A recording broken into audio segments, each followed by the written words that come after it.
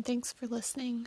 I'm recording this episode on December 13th of 2020, just a day before our lovely solar eclipse on the South Node in Sagittarius. And we are rapidly approaching the Great Conjunction, which is when Saturn and Jupiter come together in the sky at the exact same degree. This happens about every 20 years.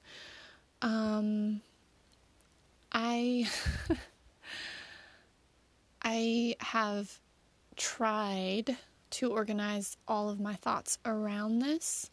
It's taken me quite a while. I haven't done a podcast in a hot minute.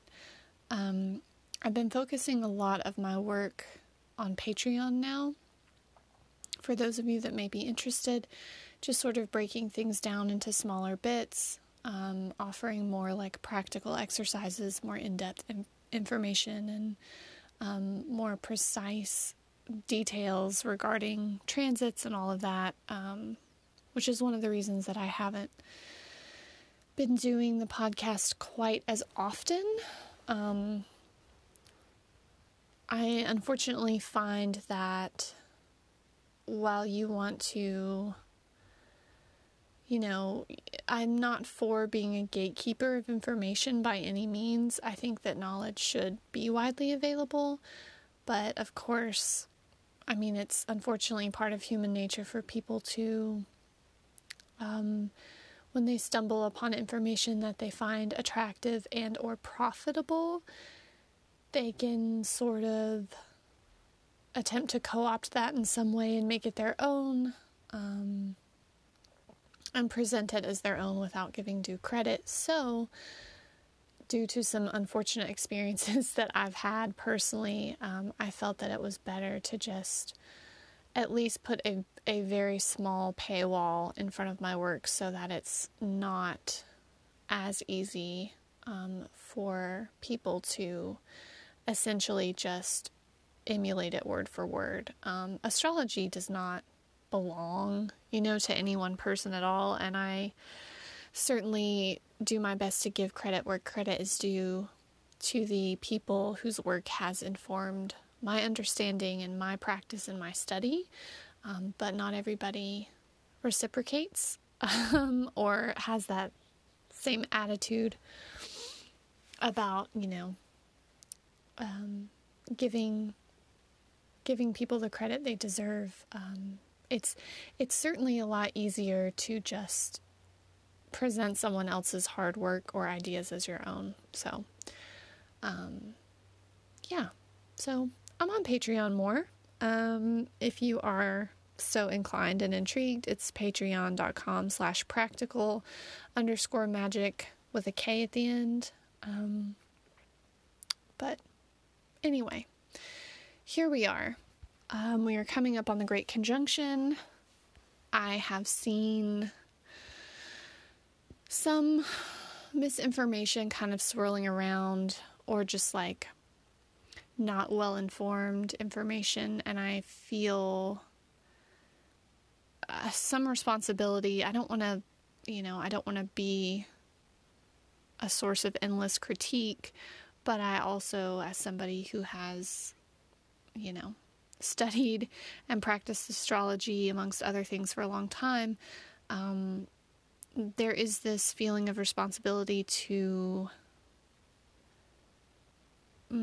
present a whole picture of a particular transit or aspect that occurs, and that of course takes time and effort and study.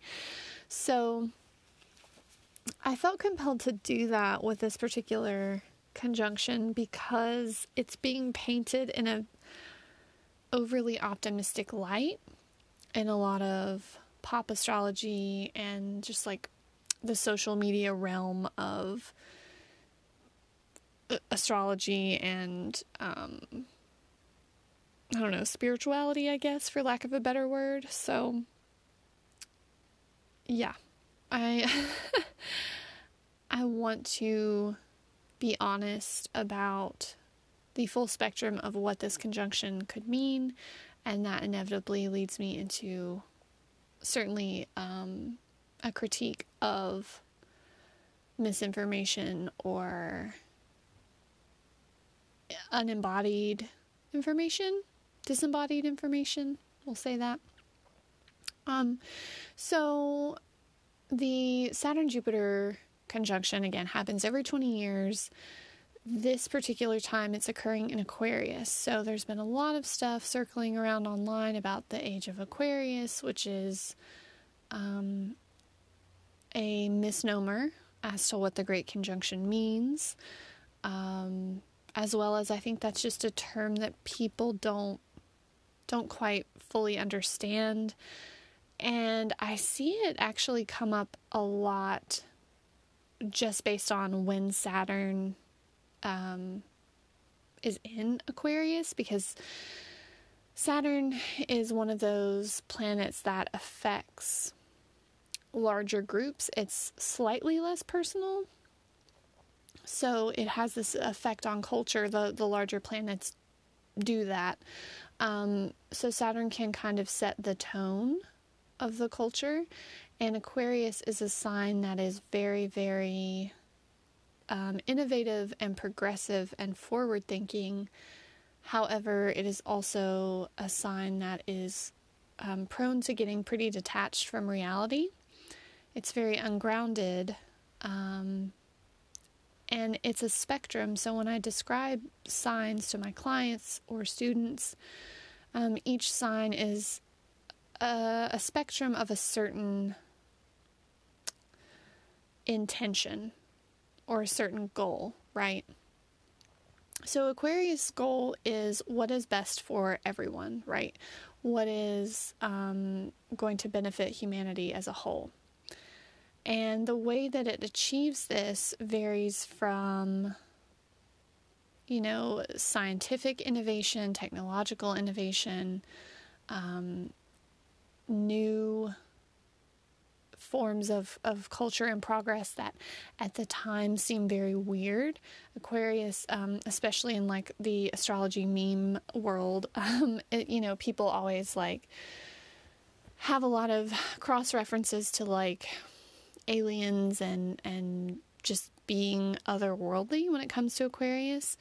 But the other end of that spectrum, of course, is this cult-like mentality, to where the collective is so important that the individual is dissolved. And Saturn, being the ruler of Aquarius, it does have a different translation in Aquarius than it does in Capricorn. So Capricorn is much more about the individual and individual success and individual gain.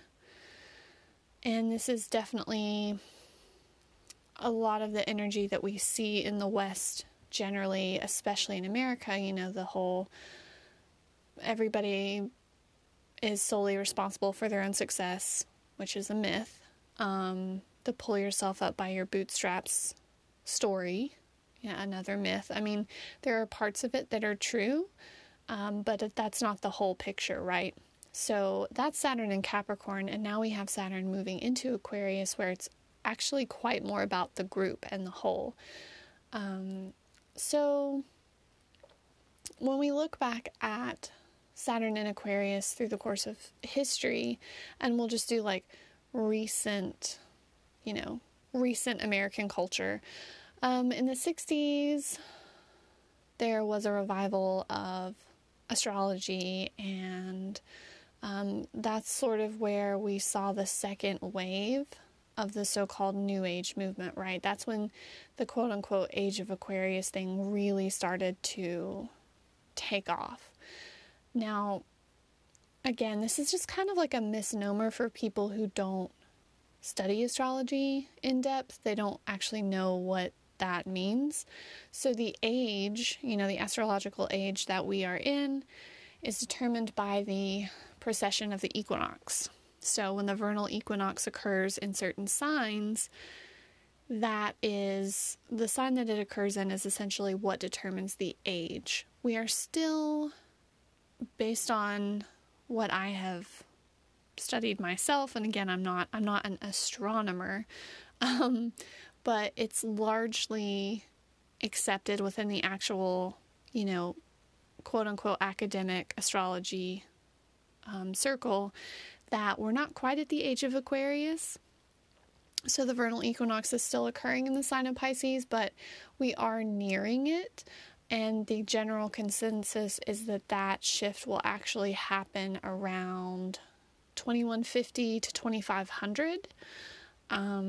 So not within our current lifetime, essentially. It is approaching, but an age lasts a pretty long time. So while I think there's something to be said for fostering Aquarian qualities, we have not arrived there.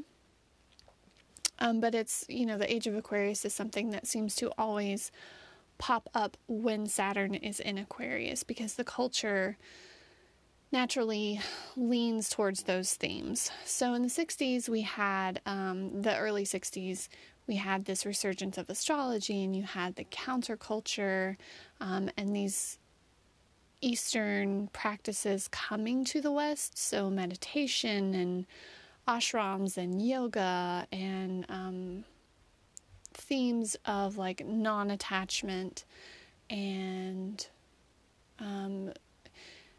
interestingly enough, it has become, and I say this from experience as somebody who used to teach yoga and meditation and went through teacher training and all of that, when cultures cross-pollinate, inevitably some things get lost in translation, because culture is something that develops over a long period of time, and so it is sort of its own evolutionary process.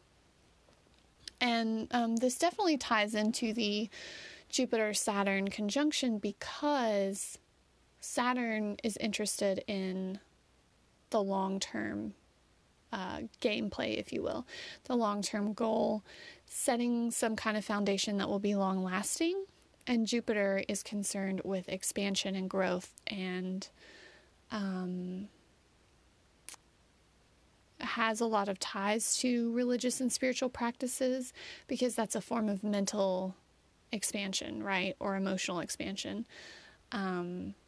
So when these two come together, we are looking at the potential to set a new cultural tone, but it doesn't happen overnight. And that cultural tone is inevitably going to be flavored by the sign in which this conjunction occurs, which in this case is Aquarius, which is that very progressive, humanitarian, I want to say like, it can be a force of liberation, but it doesn't always translate that way. So I say all this to say, like, this is why I'm talking through this, because it does align with what we're getting ready to experience. So we have to look at it from a bigger picture as well as a historical context, right? Because astrology is essentially, at its foundation, it's pattern recognition. And it's been around for really, centuries and centuries and centuries, and people have noted correlation or causation, whichever way you want to think about it, in these aspect patterns. As above, so below is essentially a recognition that the movement of celestial bodies, for whatever reason, does translate to the change within our life as human beings. So when we have cultures cross-pollinate, there are certain things that are lost in translation, because it started, the native culture, if you will, like Eastern culture that evolved with these practices to develop these practices. Culture comes from necessity a lot of the time. So whatever that group of people needs to understand or needs to know is what dictates the culture. In the postmodern era, we're moving away from that in a lot of ways, because everything is so deconstructed, and it's difficult to even know how to build a culture around anything anymore because it's all nebulous and global and absurd at times, which is very Aquarius, right? But when these practices like meditation and mindfulness and transcendence of the ego and annihilation of the ego and the concept of not really having a self or, your quote-unquote higher self, what we know in the West as meditation and Eastern flavored practices has been influenced by Western culture. And there's a lot of things that I think people, if they don't know the history, they don't understand the roots of these practices. So it's, they take it at face value, but it's coming at them from a Western perspective. So the initial practice and intention of practice has been morphed by the culture that it now, exists within, which is just what happens. It's very hard to explain something that's been developed in a certain part of the world for thousands of years to a new group of people who did not have that same experience and that same necessity and that same culture without losing pieces of it, because it just doesn't translate fully. Like there are words in other languages that in English we don't have the exact translation for because it was not a part of our culture to even come up with such a word or such an idea. So I kind of wanted to take some time to explain to the best of my ability, based on what I have studied personally, and I'm not obviously a scholar in this field at all, nor do I claim to be, but I do have years of experience with meditation and studying Eastern practices personally.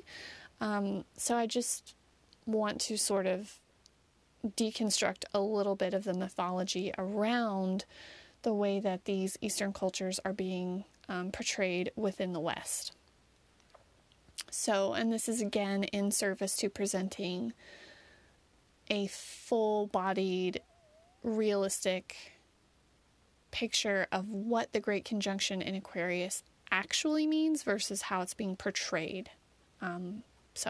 Okay. Mindfulness, which is essentially like Vipassana meditation. Initially, meditation is about awareness, like cultivating a better, clearer awareness. A lot of people like to use the word consciousness, but I find that word, especially in Western culture, has way too much baggage that clouds the understanding of what we're trying to get at here. So I like to say awareness because it's more clean and simple to understand. Like, if your eyes are open and you're awake, that is awareness in the most fundamental sense. So, meditation is a form of cultivating your awareness so that you are more in charge of it, right? Like you're more conscious of where you're placing that awareness.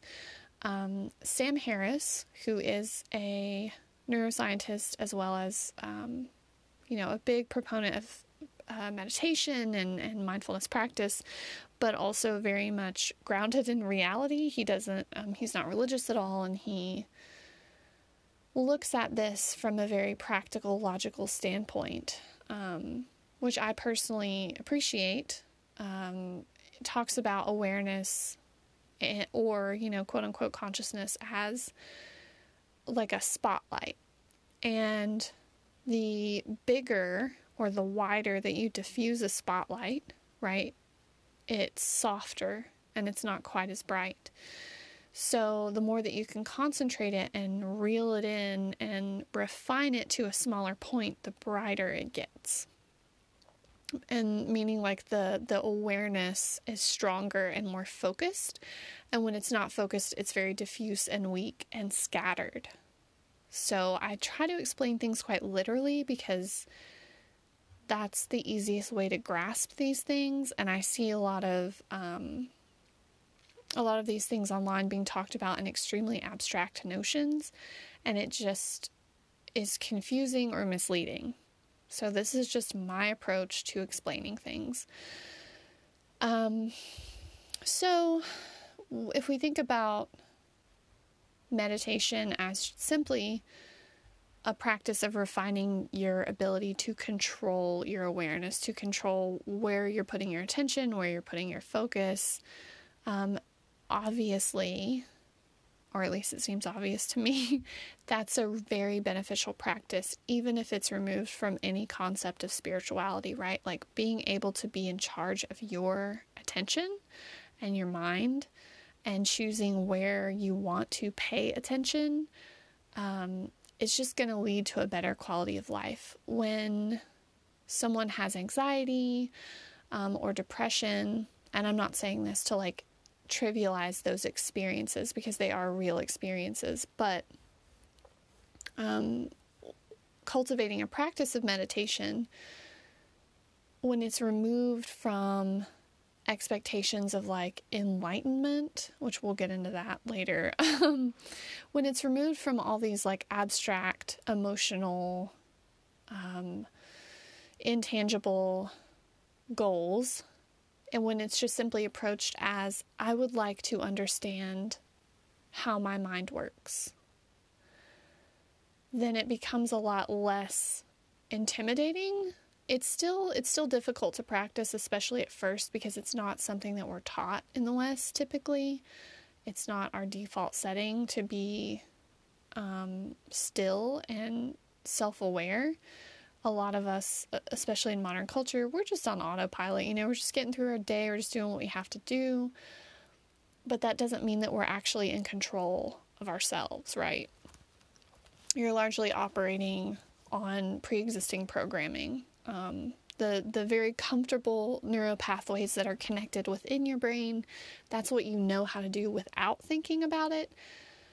And that's just what creates our habit patterns, which inevitably influence how we view our lives. So somebody with anxiety or OCD or depression can learn through the right kind of meditation or the right approach to meditation. They can learn to kind of separate the visceral immediacy of their thoughts and see that it's just a thing that happens, right? You're not your thoughts, but you are your awareness, because your awareness is inevitably what influences your life experience. So the more that you learn to understand how you are currently, how your awareness currently operates, the easier it becomes to change that programming, if you will, or the easier it becomes to at least accept that is a reality, right? Like that is the reality that you're contending with. And then once you're aware of it, you can sort of learn to shift it. Not saying it's easy, but it is possible. And they've done lots of studies on this. And I'm not saying it's a cure-all, because it's not. And I think presenting it as such is dangerous and misinformed and misguided. And it's just like false advertising. But I just kind of wanted to break that down, because there are things that, again, they get lost in translation. So when meditation is taught in the West now, it's generally presented as a way to get ahead, right? If you focus better, you can perform better at your job, and you can make more money or make your company more money. That's like what mindfulness has essentially become, or it's taken to this very abstract spiritual, I'm using air quotes here, pursuit of knowing yourself, right? Know it, like this capital S self.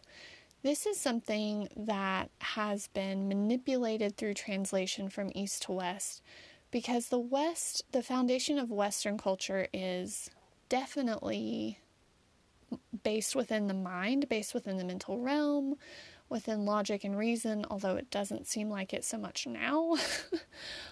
But the foundation of Western culture was founded on those things. If you go back to, Stoic philosophy, or a lot of the philosophies of ancient Greece, there's this focus on the individual that I mentioned earlier.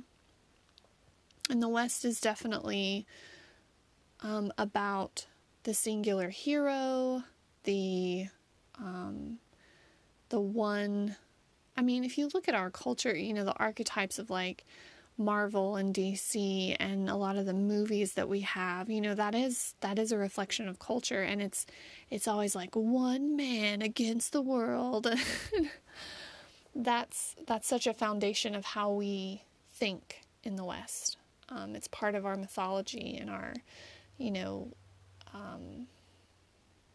religion, in the sense that like everybody inherently tends to believe in that story because it's what we have known to be the case. It's what we've been taught. It's what we've accepted as largely true. So,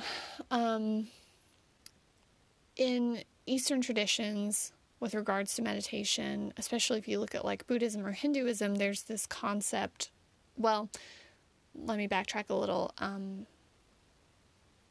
The idea of not having a self is very Buddhist in nature, but what that means isn't what we think it does at first instinct, being from the West.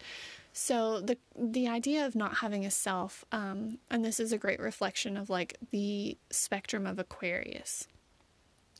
So, Aquarius is all about the collective and being communal. And the notion of not having a self sounds like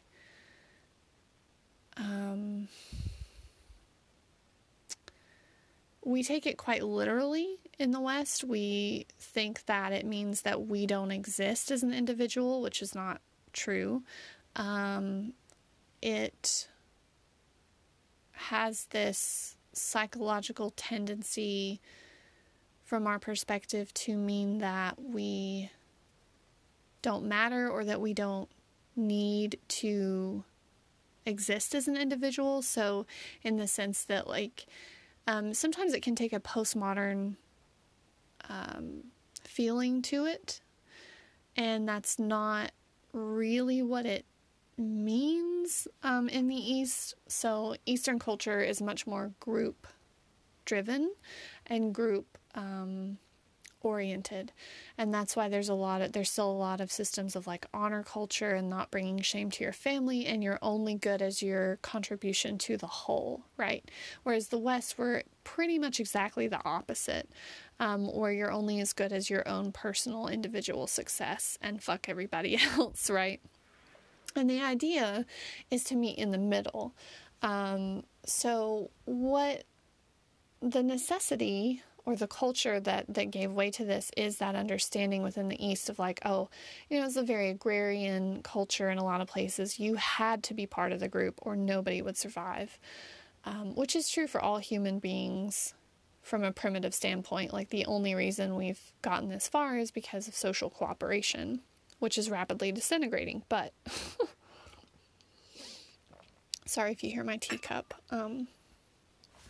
Okay. So what this actually means is more like if you do Dzogchen meditation, which is a certain branch of meditation, it's more about, it's non-dual. And that's, some people can grasp it and some people can't, and that's not a put down in any way. It's just like people's brains operate differently. And so some people struggle with this idea of non-duality. And that's okay. It's not something that we inherently understand because it's not how we experience life, because we do have a left brain and a right brain. So, when you do Dzogchen, what you're doing, rather than trying to know your true self in the sense that we think, like this higher self, this ascended being, this, higher level of consciousness, all you're really doing is just sitting and watching your thoughts until the barrier between, your notion of self, your notion of you as a person, doesn't become separate from your awareness. So you understand that whatever happens in your scope of awareness is just happening. And it doesn't have anything to do with you in a lot of ways. And so it doesn't put this barrier between observer and what is observed. And you just understand that it's all just happening at the same time. Whereas other forms of meditation, more in line with like Hinduism and the notion of Brahman and Atman and this higher being. In the West, we, when we talk about like, know your true self, be your highest self, blah, blah, blah. That's a very Western notion. And it's it becomes this program of like being the best you that you can be, rather than just understanding the nature of your mind. So it becomes this goal-setting, sort of egocentric thing. And I don't say that to say that we shouldn't be better. There's always room for improvement, but it becomes this aggressive acquisition of some kind of like spiritual clout, right? Like, and then this is what devolves into like kooky, new agey, higher self, higher consciousness, 5D thing that we see in our culture now. And it's coming back really hard now, which I don't find to be surprising, because Saturn is going into Aquarius, on top of the ways that people search for meaning and control when things are so uncertain, which is what 2020 has been for us. And so the shadow of Aquarius in the other direction, and if you know any Aquarius people, some of them are like this, right? It becomes, because Saturn is its ruling planet, it becomes about being so special that you can't be part of the group, or that you're somehow above the group, right? So you're so weird, or you're so woke, or you're so special that you can't relate to people anymore, which is isolation and restriction, which is the shadow of Saturn. So ideally, we want to find the middle ground, right? In the way that we relate to people and groups, as well as how we relate to ourselves, because you are an individual. You're having your life experience, and other people, even people who know you really well, can't live your life for you, right? They can't be in your shoes. So your individual experience matters, but it also doesn't matter more than the collective experience. And there should be, in my mind, the inherent truth that a collective is only a group of individuals, right? So the collective is reflective of the individuals and the common threads that tie individuals together. That should be obvious, but because our current culture is so polarized and extreme, it's like it's all or nothing, right? We have these collective groups of people who believe and think that they're the only ones who know truth. They're the only ones who are woke or are aware. They're the only ones who are suffering. They're the only ones who are smart.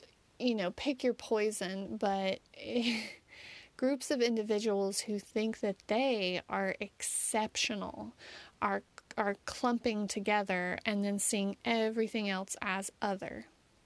Everything else is like, well, you can never understand me. You're beneath me. You're bad, right? This is an extremely, extremely dualist perspective.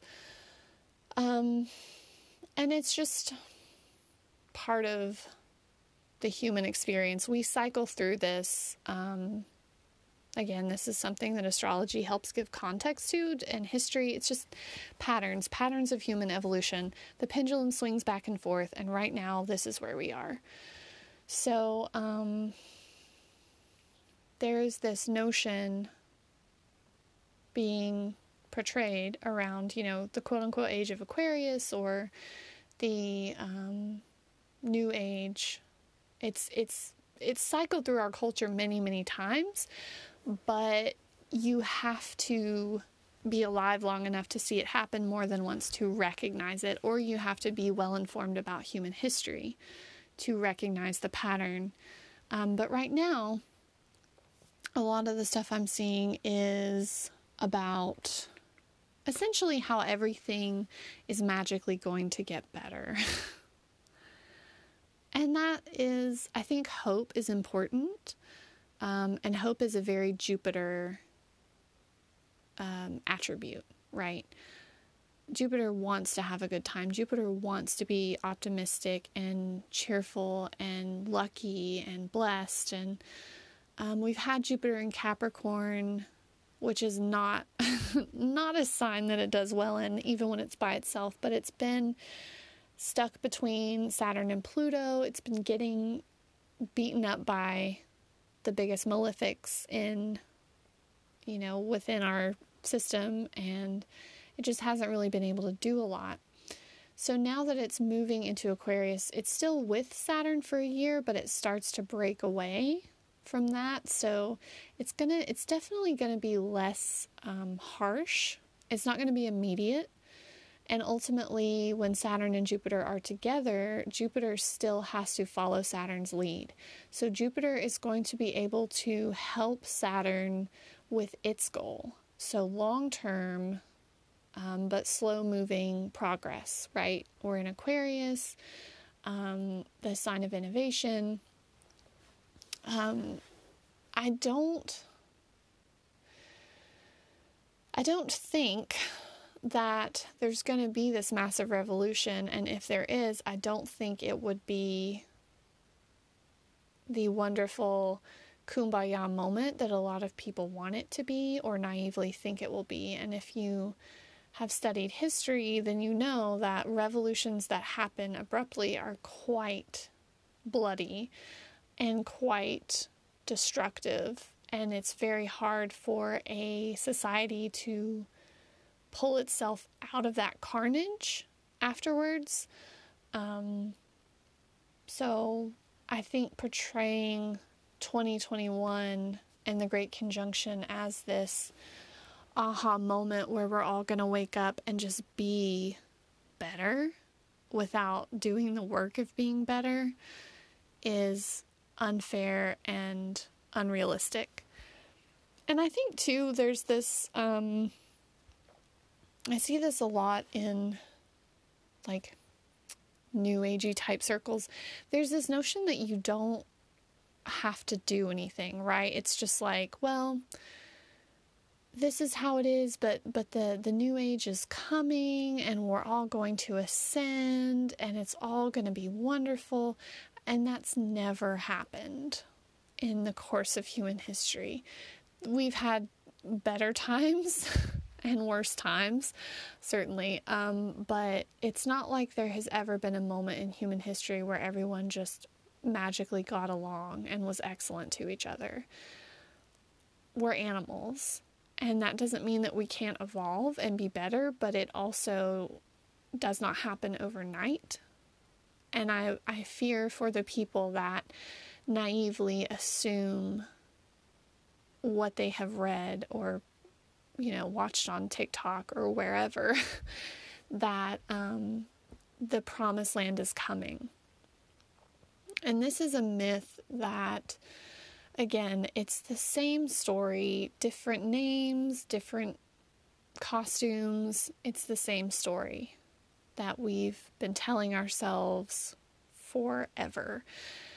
And there's this, I find it very comical, the inherent duality within spiritual circles, like as a whole. So, for instance, like fundamental Christianity is founded on this scary idea of like, oh, the apocalypse, it's always the end times, the world is always ending, we're always like right on the cusp. I mean, it can feel like that this year, but this is a story that's been going on for so long now. And people within that realm really believe that, like, this is it. And they're special, and they're trying to save people, but only people that, like, they agree with and care about, right? They're not going out of their way to have difficult discussions with people who are different than them. So there's this evangelical aspect to it about you have to tell people, you have to let people know, like, we have this knowledge and we have to, wake up the world, right? And there's definitely an inherent savior complex within that, I mean, definitely makes sense, with like the story of Christ and, the importance of like preaching the gospel. Although again, that's something that aspect of it didn't necessarily come from Christ. Again, air quotes, like the being of Christ or the character of Christ or whatever. That was something that came later. And that is, the good versus evil, light versus dark duality of a lot. I mean, really any fundamentalist religion, right? That's the story. We still see that within our culture. A lot of good guys are inherently good. A lot of bad guys are inherently bad. There's not a lot of nuance and gray area in terms of morality. It's not integrated. It's still not integrated very well. I don't know if it ever will be. But that's where we are. So that's where we've been for a while. I see the same story in a lot of like new agey groups or spiritual groups of like light versus dark, and they take it to another level. And again, it's the same story. It's just like different characters, right? Where you get into this whole, we're being controlled by aliens in another dimension, and there's, you have to raise your vibration, and you have to, they have that same evangelical streak to them where they think they have this really, really special information, and they have to tell everyone because you want people. I don't know if it's that. I think some people definitely have their hearts in the right place and they think they're doing good. I'm willing to give the benefit of the doubt there. But I think also there's something about just wanting validation and wanting to feel special. And that's a very human thing, right? But we see in people whose families have rejected them, if they have a lot of toxic family dynamics especially with their parents, they don't feel understood, they don't feel accepted, they don't feel acknowledged and seen, so they don't feel special. Then they find groups that make them feel all those things that they lacked in their childhood. And it's just us working out our shit, right? In whatever way we can find it at that time. And ironically, it's the same reason that people join cults, like religious cults, and it's the same reason people join hate groups. there's always an other, and you are always the hero, and you are always special. I think that's hard for people to look at and accept and see, when you remove yourself emotionally, and I'm not a fan of cutting off emotions. I think they're extremely important. So I hope that that's not how this sounds. But when you remove yourself on a personal level from whatever, emotional connotation these groups have for you, and you look at them, it's so much like the Ouroboros that's eating its own tail, right? Like these groups, that's where they meet. And so if you feel rejected and unloved and ostracized, and then you're inevitably going to connect with people who share that feeling, and then you're all going to reinforce your own specialness and your own acceptance and your own love and your own intelligence to each other because you never got it anywhere else. And this is what leads to hive mind, mob, group mentality. But instead of, when you get in those groups, it becomes, the word echo chamber gets tossed around a lot, but I don't think people really appreciate what this means. And it's not just something that happens online. I mean, people, and this is a very Saturn thing too, when we're dealing with boundaries, people can create their own curated bubble of reality now, thanks to the internet, which is very Aquarius. I think it's funny and timely that the internet is having its Saturn return now. So the last time Saturn was in Aquarius is when the internet became widely available for personal use. And now we're seeing lawsuits against these giant social media tech companies who have been abusing their power and have essentially created massive social issues within our culture because people have been able to wall themselves out of the collective reality, and they have created their own that reinforces what they already believed. And so when you break away that diversity within a group, which is, diversity within the group, an individual expression within the collective is the ideal expression of Aquarius. When you remove the diversity from the group, you end up with a monoculture, and it's so easy to lose touch with reality as an objective truth or as an objective experience. We live in a highly, highly subjective culture now. And part of this is because of social media and because of our detachment and our very individualistic lives that have separated us from, there used to be some sense of collective reality, right? Some sense of cultural cohesion where even though, everybody has their own experience, but you walk outside and, the sky is blue. Okay.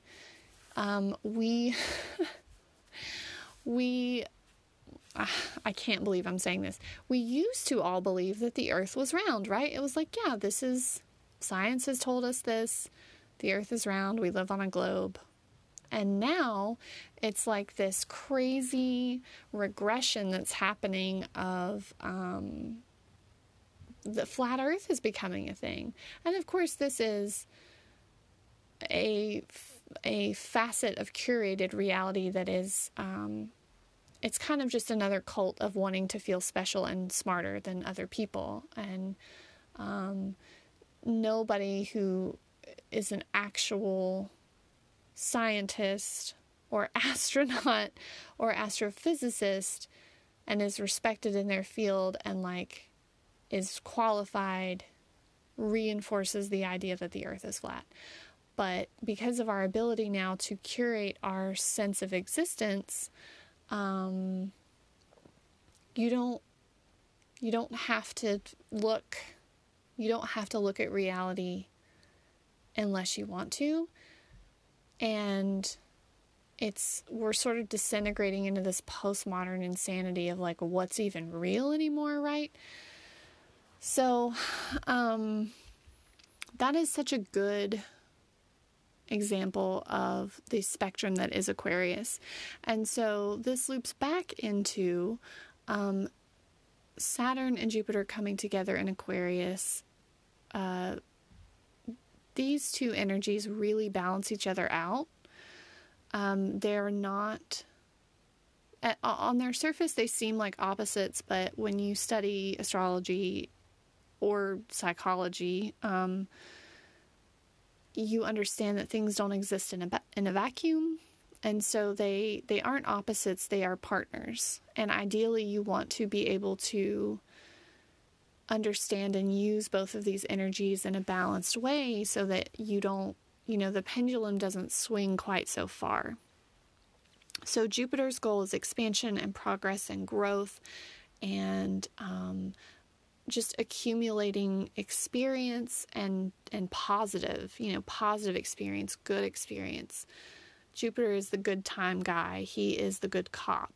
And so he generally teaches through positive experience. Now, the shadow of Jupiter, of course, is an overabundance of growth or expansion.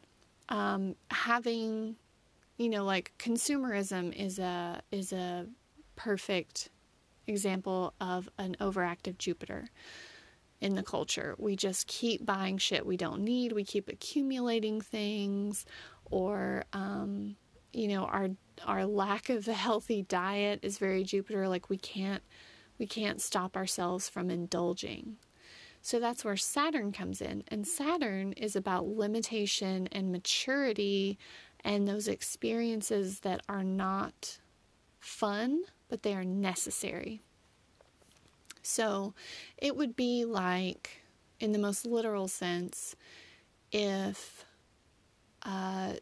somebody had a very Jupiter diet of just eating whatever they wanted all the time because they love food and they enjoy it, and who doesn't? And they went to the doctor, and the doctor's like, hey, you're developing diabetes. You really need to cut back. You need to eat better. You need to establish a decent amount of restriction and discipline, which is Saturn. And they refuse to do so, so they keep doing the same comforting, fun thing until they actually get diabetes, and then they have all these other health complications because they couldn't just stop themselves. They couldn't develop discipline. So Saturn, as a teacher, is sort of like the bad cop, right? And he smacks down Jupiter's progress when it gets to be too big. Jupiter is like the balloon, and it just keeps growing and growing and growing, and then Saturn is the needle that pops the balloon because it's gotten too big. This is how these energies play together. And when they actually are together, it can give this I don't quite want to say the word calm.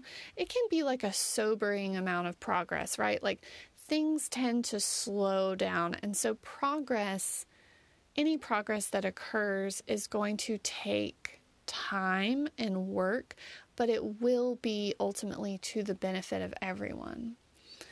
And this also is, Saturn's going to be working to limit Jupiter's excess. So I would not be surprised if we start seeing things like certain restrictions on the internet, which, I'm not even going to breach that subject, honestly, because that's a whole other, episode. But I suspect that will happen because of the effects of misinformation.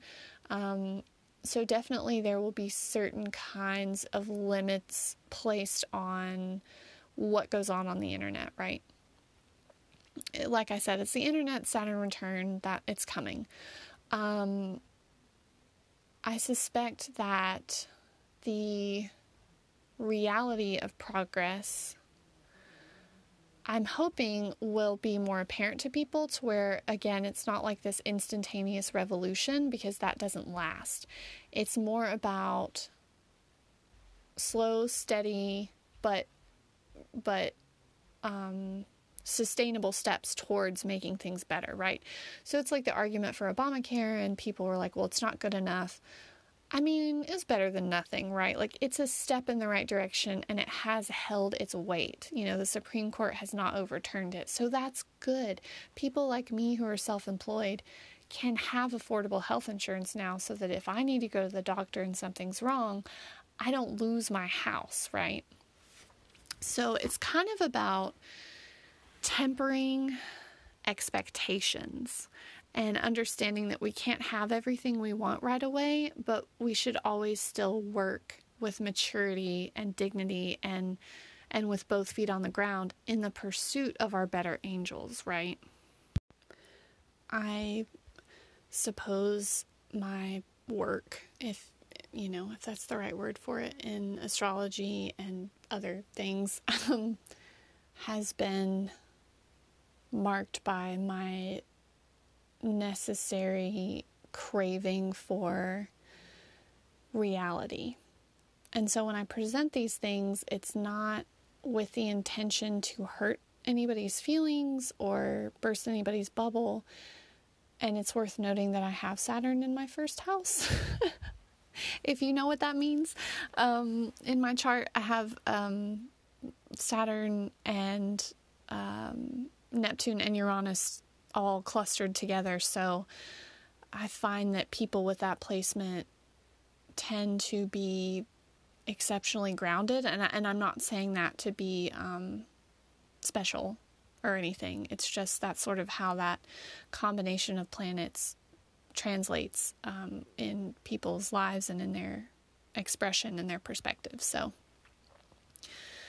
I present these things simply because I hope that I think that it's irresponsible to project and present a portrait of reality that is inherently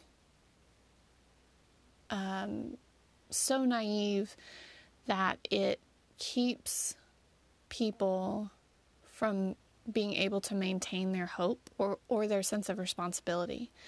And those are very Jupiter-Saturn things. Jupiter wants hope, Saturn wants responsibility.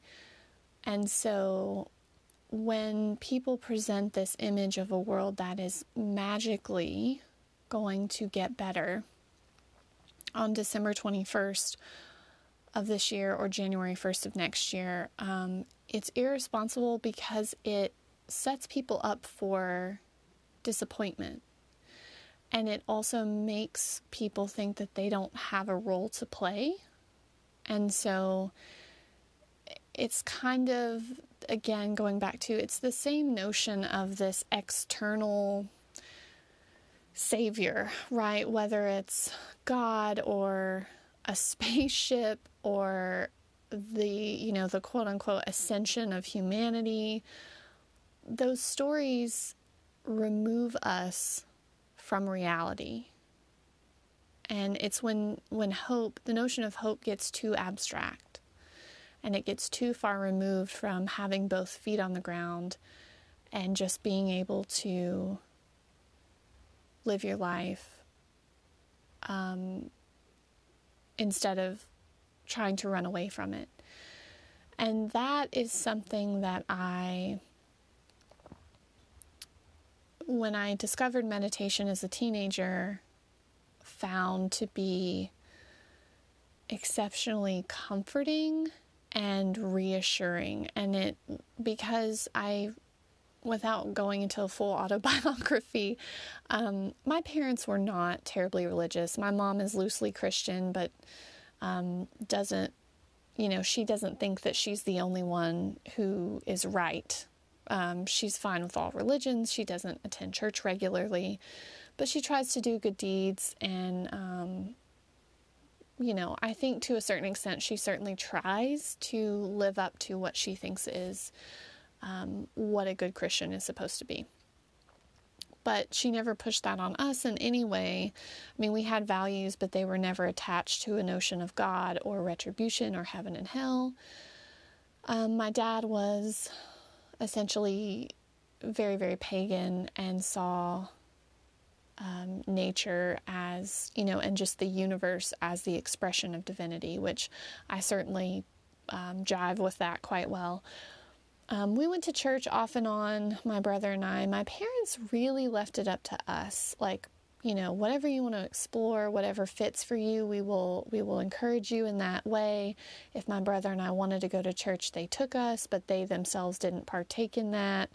And I can look back on that part of my life now with such gratitude because I don't have a lot of the baggage around religion and spirituality that a lot of people, especially from the South where I'm from, have. I wasn't brought up with fear of hell or being told that I was inherently bad, but I also wasn't told that we were perfect angels. And my parents were good about presenting us with a fairly measured approach to reality and our responsibility of just being decent people in the world, right? Not because you don't want to go to hell, but just because, like, it's the thing to do. Like, you should just not be a piece of shit, right? At least to the best of your ability, just don't be an asshole. Some days I get that right and some days I don't. I'm an Aries, so I can be a little sassy. Working on that still. Anyway, but meditation for me, so when I got older and I had gone to other churches with friends of mine and realized the story that was being told where the earth is already fucked and none of this life matters and all you have to do is believe in God and put your money in the offering plate and follow the rules set forth by the church, and if you don't, just go ahead and say that you're sorry every Sunday and just don't worry about the world because God's coming back to save you, or if you die, you're going straight to heaven, and that's better than being here. And something about that narrative for me personally felt disingenuous. I did not have an exceptionally difficult life. I had some childhood shit happen, but I think everybody does. And as I've gotten older, I've realized that too, like suffering is just part of being alive, and it varies based on life experience, and a lot of it is out of our control, at least until we're adults and have some more agency in our lives. But I found meditation to be the first thing that didn't tell me to be afraid and run away from my life, even when things were really bad. It taught me to walk into the fire, and not to walk into the fire of being with a sense of heroism or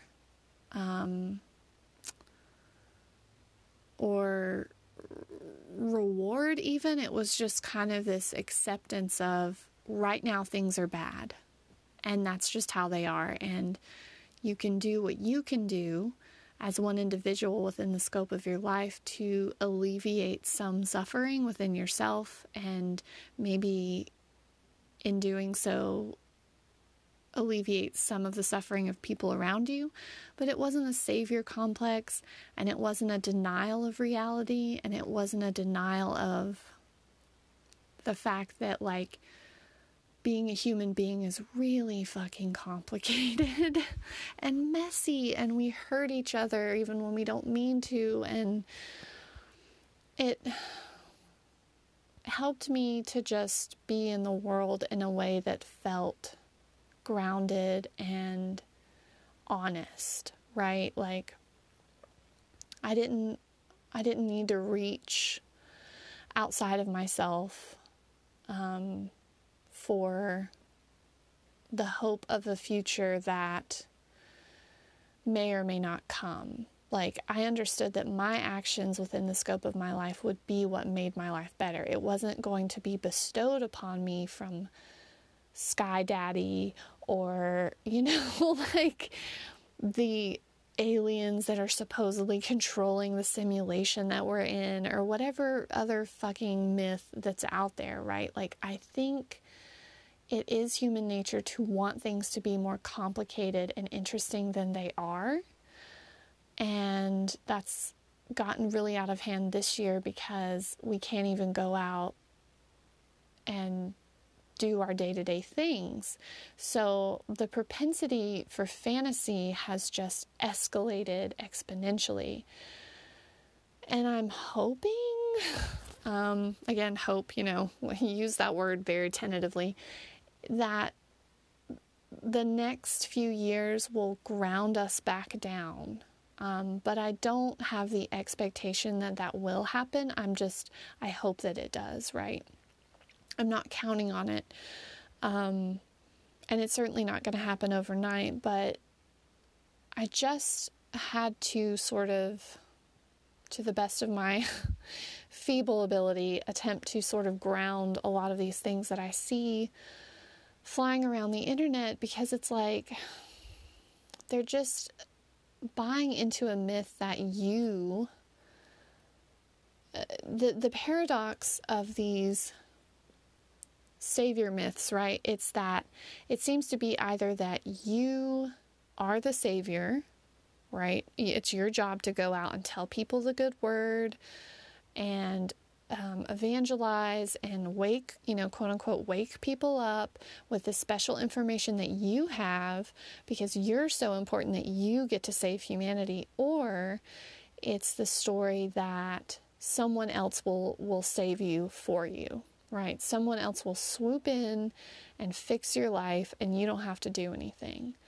And both of these are not true experientially. There may be opportunities that come, external opportunities for you to make your life better, but you are the one who has to open that door or take that chance or work to maintain the benefits of that bit of luck, right? And this is another Saturn-Jupiter thing. So Jupiter wants us to expand. It wants to offer us new opportunities, new experiences. It is called the Great Benefic because it's associated with blessings and gifts and just like things going better. Saturn is the Great Malefic. I personally like Saturn, but again, I have a good understanding and relationship with that planet. It's a very personal planet in my own chart, so I just naturally gravitate towards that style of relating to life. But it's called the Great Malefic because it teaches us through limitation. It sets the boundary, it sets the obstacle. Now, the key to using these together is to, first of all, understand that opportunities can come along, but the expectation that it's just going to all fall in your lap is not realistic, and ultimately it's not fair to, that's where entitlement comes from, right? Like, you just feel like things shouldn't be the way they are, but you don't want to do anything yourself to fix it. Now, I'm not saying that in the grand scheme of the world, because I think too many people want to save the world before they can even fix themselves, right? Like, if your personal life is a fucking shit show, deal with that first. Like, it's okay, get yourself together before you try to save the world, for lack of a better expression. You can't pour from an empty cup, as they say. But it's also the understanding that change requires effort and determination. So Saturn can set these obstacles or these limitations, and you can either, run into a brick wall over and over and over and wonder why it's not moving. Or you can use Jupiter and that energy of opportunity to figure out how to go around it, right? So when we hit a wall in our lives, it's telling us something, right? Like that is Saturn setting the boundary of like, hey, can't do this anymore. This can't happen anymore. And so we can stay there, which is why Saturn gets associated with isolation and depression, because if we're not willing to change, then that stagnation becomes this gravity that just sucks us down and makes us think that there's nothing else and there's no room for growth or change. And so we just end up standing in front of the wall, and that's our entire life, right? It's defined by the fact that we can't just move through this wall. Or we can take a few steps back, recalibrate, and figure out a way to go in a different direction, right? But that requires effort. It doesn't take any effort to just stand in one place forever. It takes effort to strategize and be willing to be uncomfortable and put yourself in new positions in order to create change in your life. So there is definitely opportunity here for prolonged progress, but again, it's not the kind of progress that just occurs out of nowhere. It requires effort, it takes time, it's not very sexy and like fun. It's just, part of being here. And we each have a role to play in creating change, but I think again, going back to that notion of Aquarius as the spectrum and being aware that the middle ground of that is being an individual and having your experience and your life and your unique ideas and being able to express them, but being able to express them within the collective group. And so diversity within the group is Aquarius, right? You still belong, but you're still you. So you don't lose your individual self in order to fit into the group, but more so the group accepts you as you are and vice versa. So we're not in a position of thinking that we're super special or super smart or better than people. We just understand that people are people, and we try to extend the same courtesy and compassion to others that we would expect. Now, don't take that too far in the sense of like, you should just let people be horrible to you. That's not what I'm talking about. I just mean broadly throughout the culture, we just understand that people are different and there are different expressions, and that different life experiences influence who someone becomes, and that's okay, right? But this is such a gray area, and it's messy, and it requires effort and thought and patience on our part, and these are all things that are not encouraged.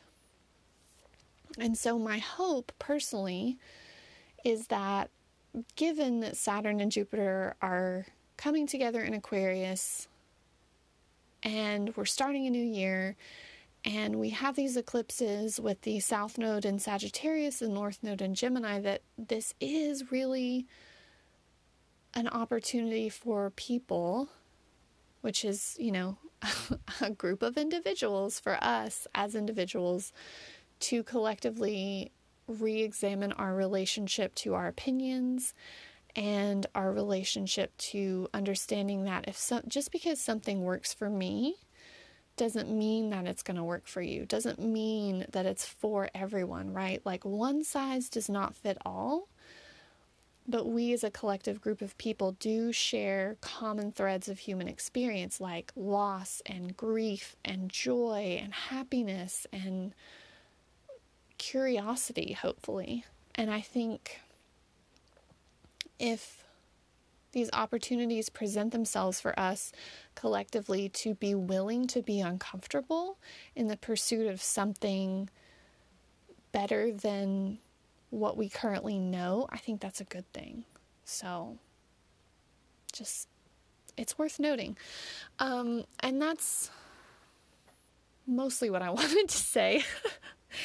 But I just get I get so wary of like the new agey love and light stuff that I see. And again, this is something that I have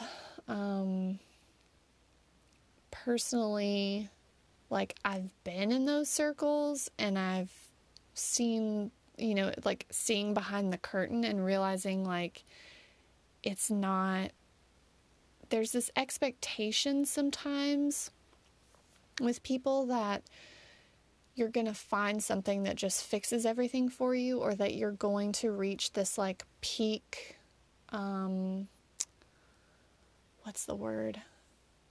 Like this, well, peak experience. I mean, that's a great way to put it. Like, Maslow, the psychologist Maslow talked about this. Like, we naturally seek peak experiences because they feel good, right? But there is a certain aggressive, and I don't mean aggressive like in a mean way. I mean aggressive like this, almost like a colonizing, like an acquisition type of energy to that side of spirituality, if you want to call it spirituality, where people, it's like, it's that notion of continually leveling up and it never stops. And that's a Jupiter thing, right? Like Jupiter will just keep going until Saturn sets the limitation because it's gone too far. So there can be this idea in certain circles of like being all powerful or being all knowing, or, you know, like it's really just like becoming, it's not about becoming better with relation to your individual grievances and issues. It becomes this pursuit of being better than, right? Being better than other people, being smarter than other people. And it's not presented that way on the surface, but that's really what it's about. And then these little bubbles get created of people who think, you know, within the scope of that group, that they're so unique and so special and they shouldn't have the same problems as quote unquote normal people. And then they like get offended when they do. And so the notion that like the goal is to escape your experience is actually quite entitled and lazy. The notion that you should just be able to check out and not have to deal with difficult relationships, and not have to deal with rude people, and not have to deal with, you know, folding your fucking laundry. Like, it's not, there is no get out of jail free card from life except death, right? We're here for a reason, and I don't pretend to know what that is. I don't think anybody knows, but regardless, like, here we are. Why not attempt to have the fullest, truest experience that you can have? And why not try to, you know, accept that you're here? And so when I went through yoga teacher training, and I had an excellent mentor,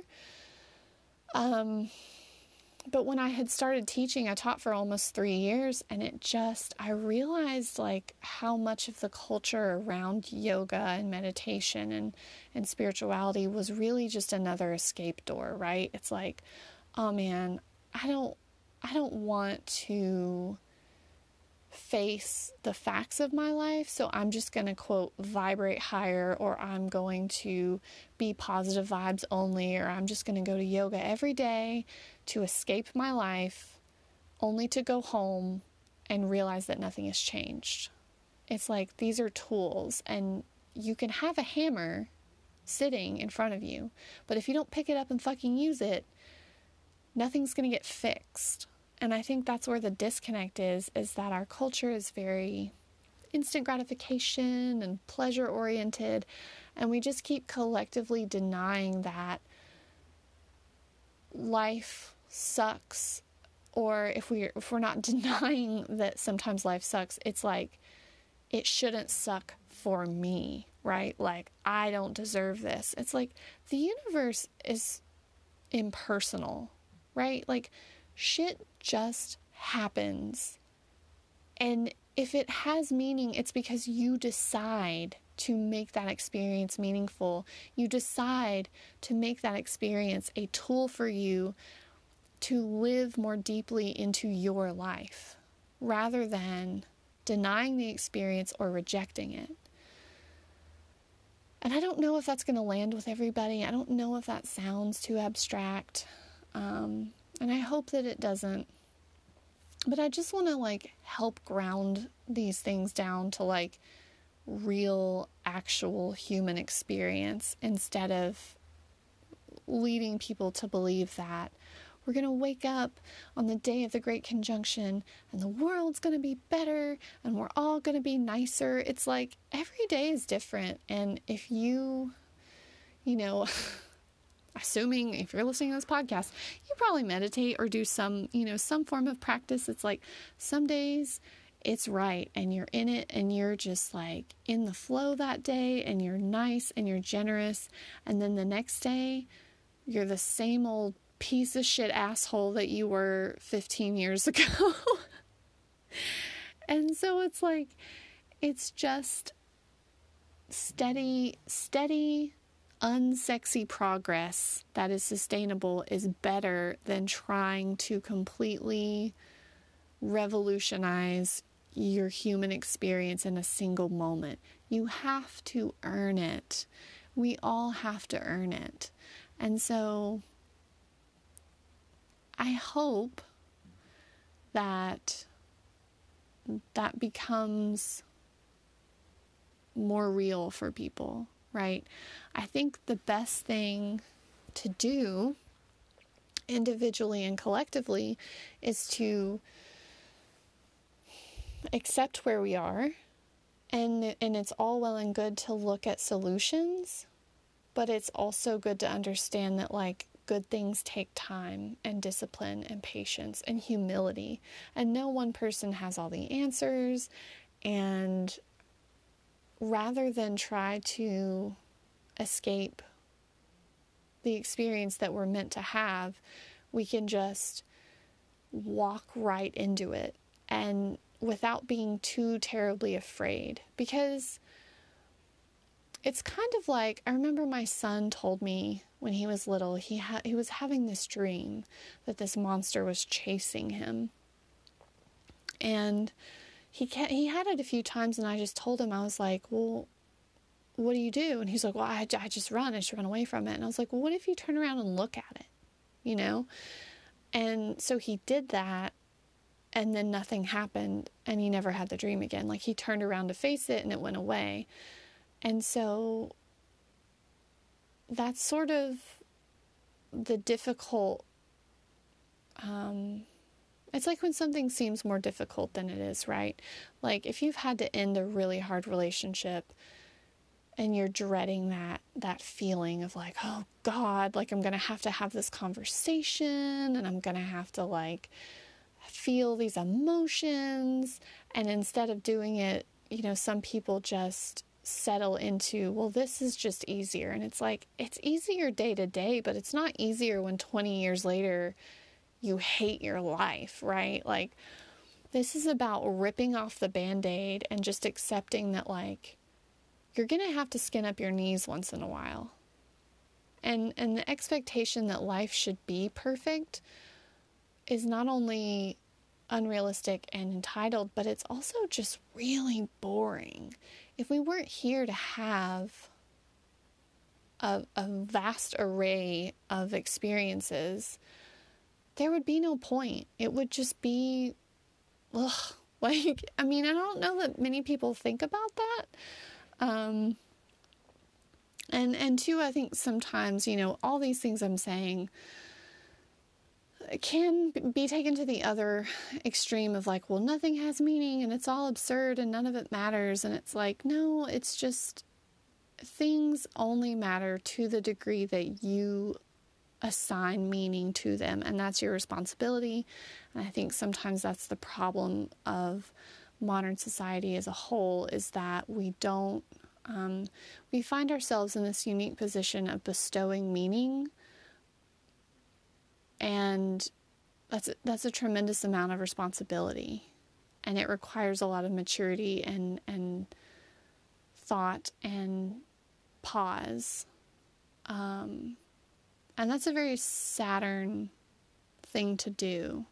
But it can also be overwhelming and can make life feel indifferent and cold. And so I don't want to sound like I don't sympathize with that. But it's better to keep your feet on the ground and take one step at a time, rather than thinking that you can just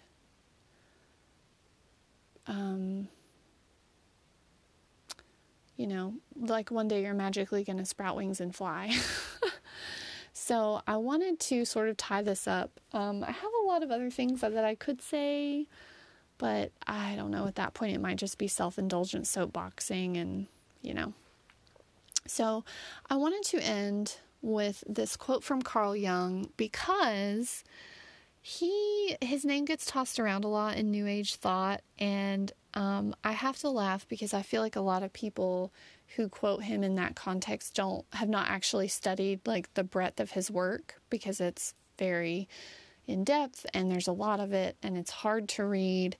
So this is just, it's an example of people curating that reality to reinforce what they want. So this is a quote from Carl Jung from the Collected Works 13 on page 99, and he says, "People will do anything, no matter how absurd, in order to avoid facing their own souls. They will practice Indian yoga and all of its exercises, observe a strict regimen of diet, learn theosophy by heart, or mechanically repeat mystic texts from the literature of the whole world, all because they cannot get on with themselves and have not the slightest faith that anything useful could ever come out of their own souls. Thus the soul has turned into a Nazareth, gradually from which nothing good can come.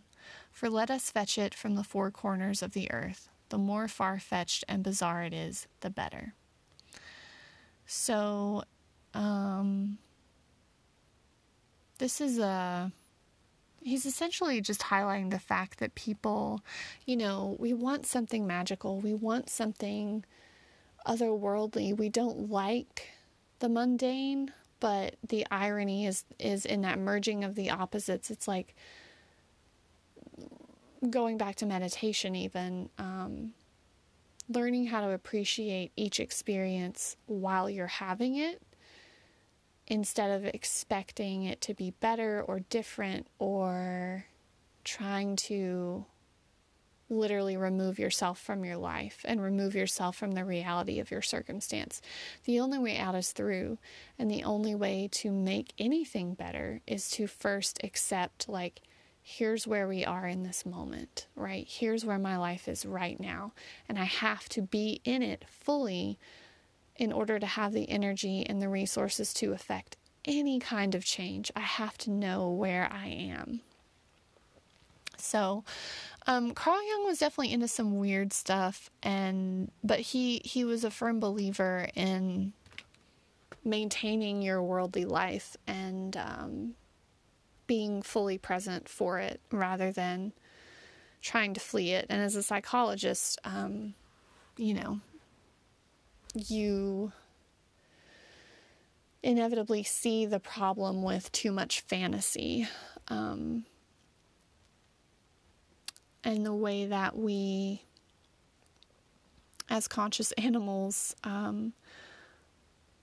seek. It's like it's never enough sometimes, right?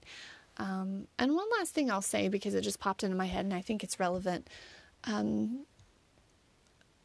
If you are into the Western magical tradition at all, or Western occultism, systems like the Golden Dawn and things like that, there's this notion that was flying around in that time period of,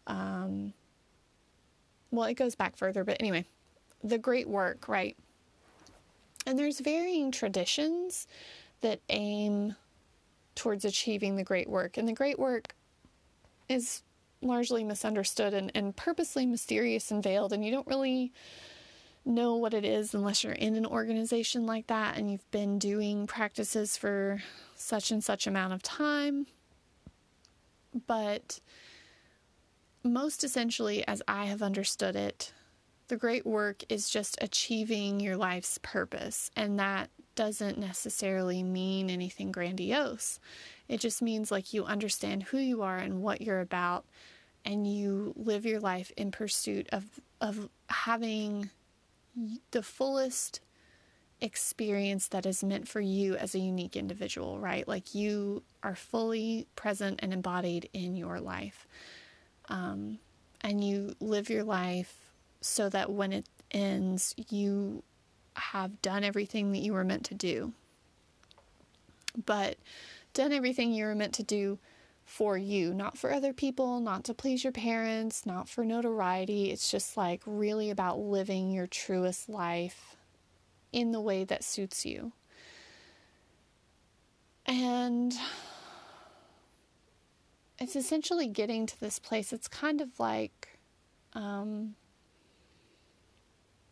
the notion of contentment within meditation, right? Like you reach this space where you don't want anything.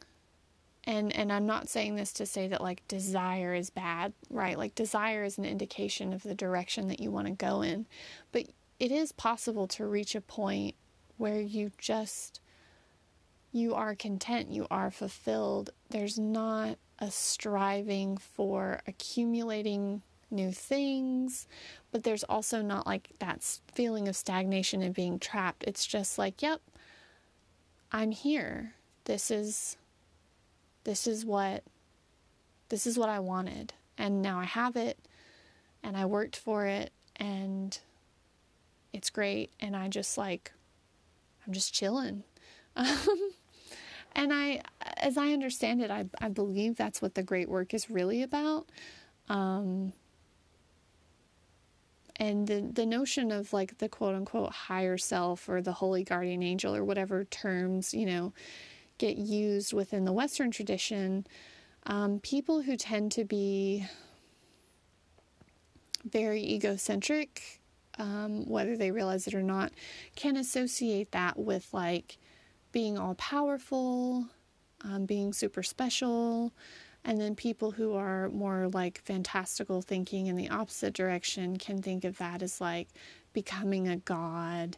And it's really more in the middle of just like becoming yourself, not from a place of wanting power over other people, not from a place of wanting all this notoriety, but just of a place of truly understanding what you're about.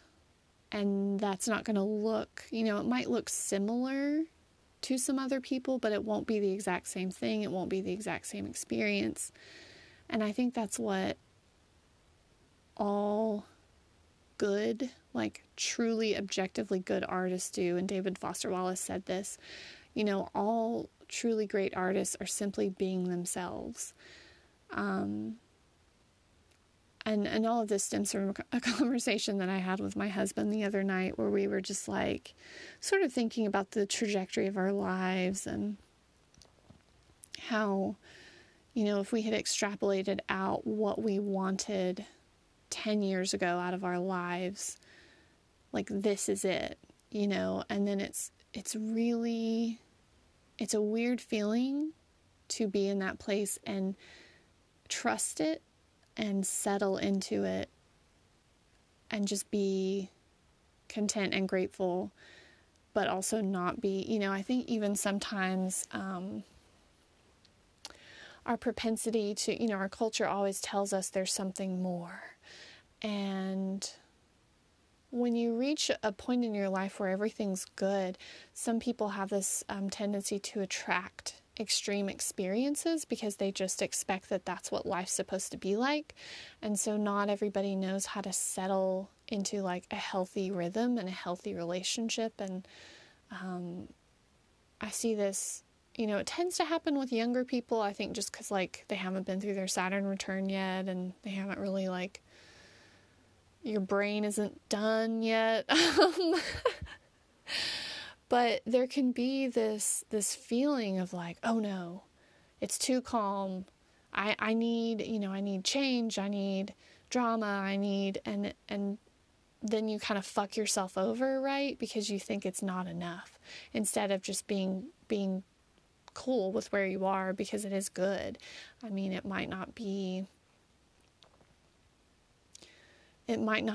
as riveting and exciting as you thought it would be, but once you arrive, it's just like, oh, okay, like this is just good. And that's, in my attempt to tie all of these things together, that's what in Buddhism specifically is called the middle way, where you're not, the pendulum isn't continually swinging to extremes. It's just in that smooth rhythm of the middle, where you're doing the things that are meant for you and you're staying on that path. And you might like weave a little, right? But you don't get so far off the edge that you fall off a cliff. I think that is ultimately what the goal is for the individual, and the goal is for society. And so when people are like, can we just get along? It's not this kumbaya thing, right? It's not like we're all magically going to hug and love every single person, but it's about mutual respect and just like not thinking you're better than people and not being an asshole. So if anything, on a global scale, I hope that that's where we end up with the Great Conjunction in Aquarius. It's just that we can respect people, and it doesn't mean being a doormat, but it also doesn't mean that we're all gonna even like everybody. That's just not realistic. You're just not gonna vibe with everyone, but you don't have to be horrible about it either, right? Okay. So that's all I'll say on that for now. Thanks if you've made it this far. I was just kind of winging it today. But I am working more in depth with the Great Conjunction in terms of using it in your personal life, through ritual and meditation and journaling and various exercises, as well as giving more specific historical context to the Great Conjunction on my Patreon page. So I'll put the link to that in the show notes if you want to check it out there. Because I think this is a really good opportunity. So it's there, the door is there. Whether or not you want to walk through it, totally up to you. Yeah, but I think overall it'll be positive. It's just not going to be, perfect. It's never perfect, right? Okay. Thanks so much for listening. I will try to be on here a little bit more often. I feel like things are starting to settle a little bit, but we do have, we're not through with it yet. January's astrology has some rough points that we will be talking about, but for now, we have the eclipse tomorrow, December 14th, solar eclipse in Sagittarius, and then we have the Great Conjunction on December 21st at 0 degrees Aquarius. So, that's where we are. Thank you so much for listening, and I'll be back soon.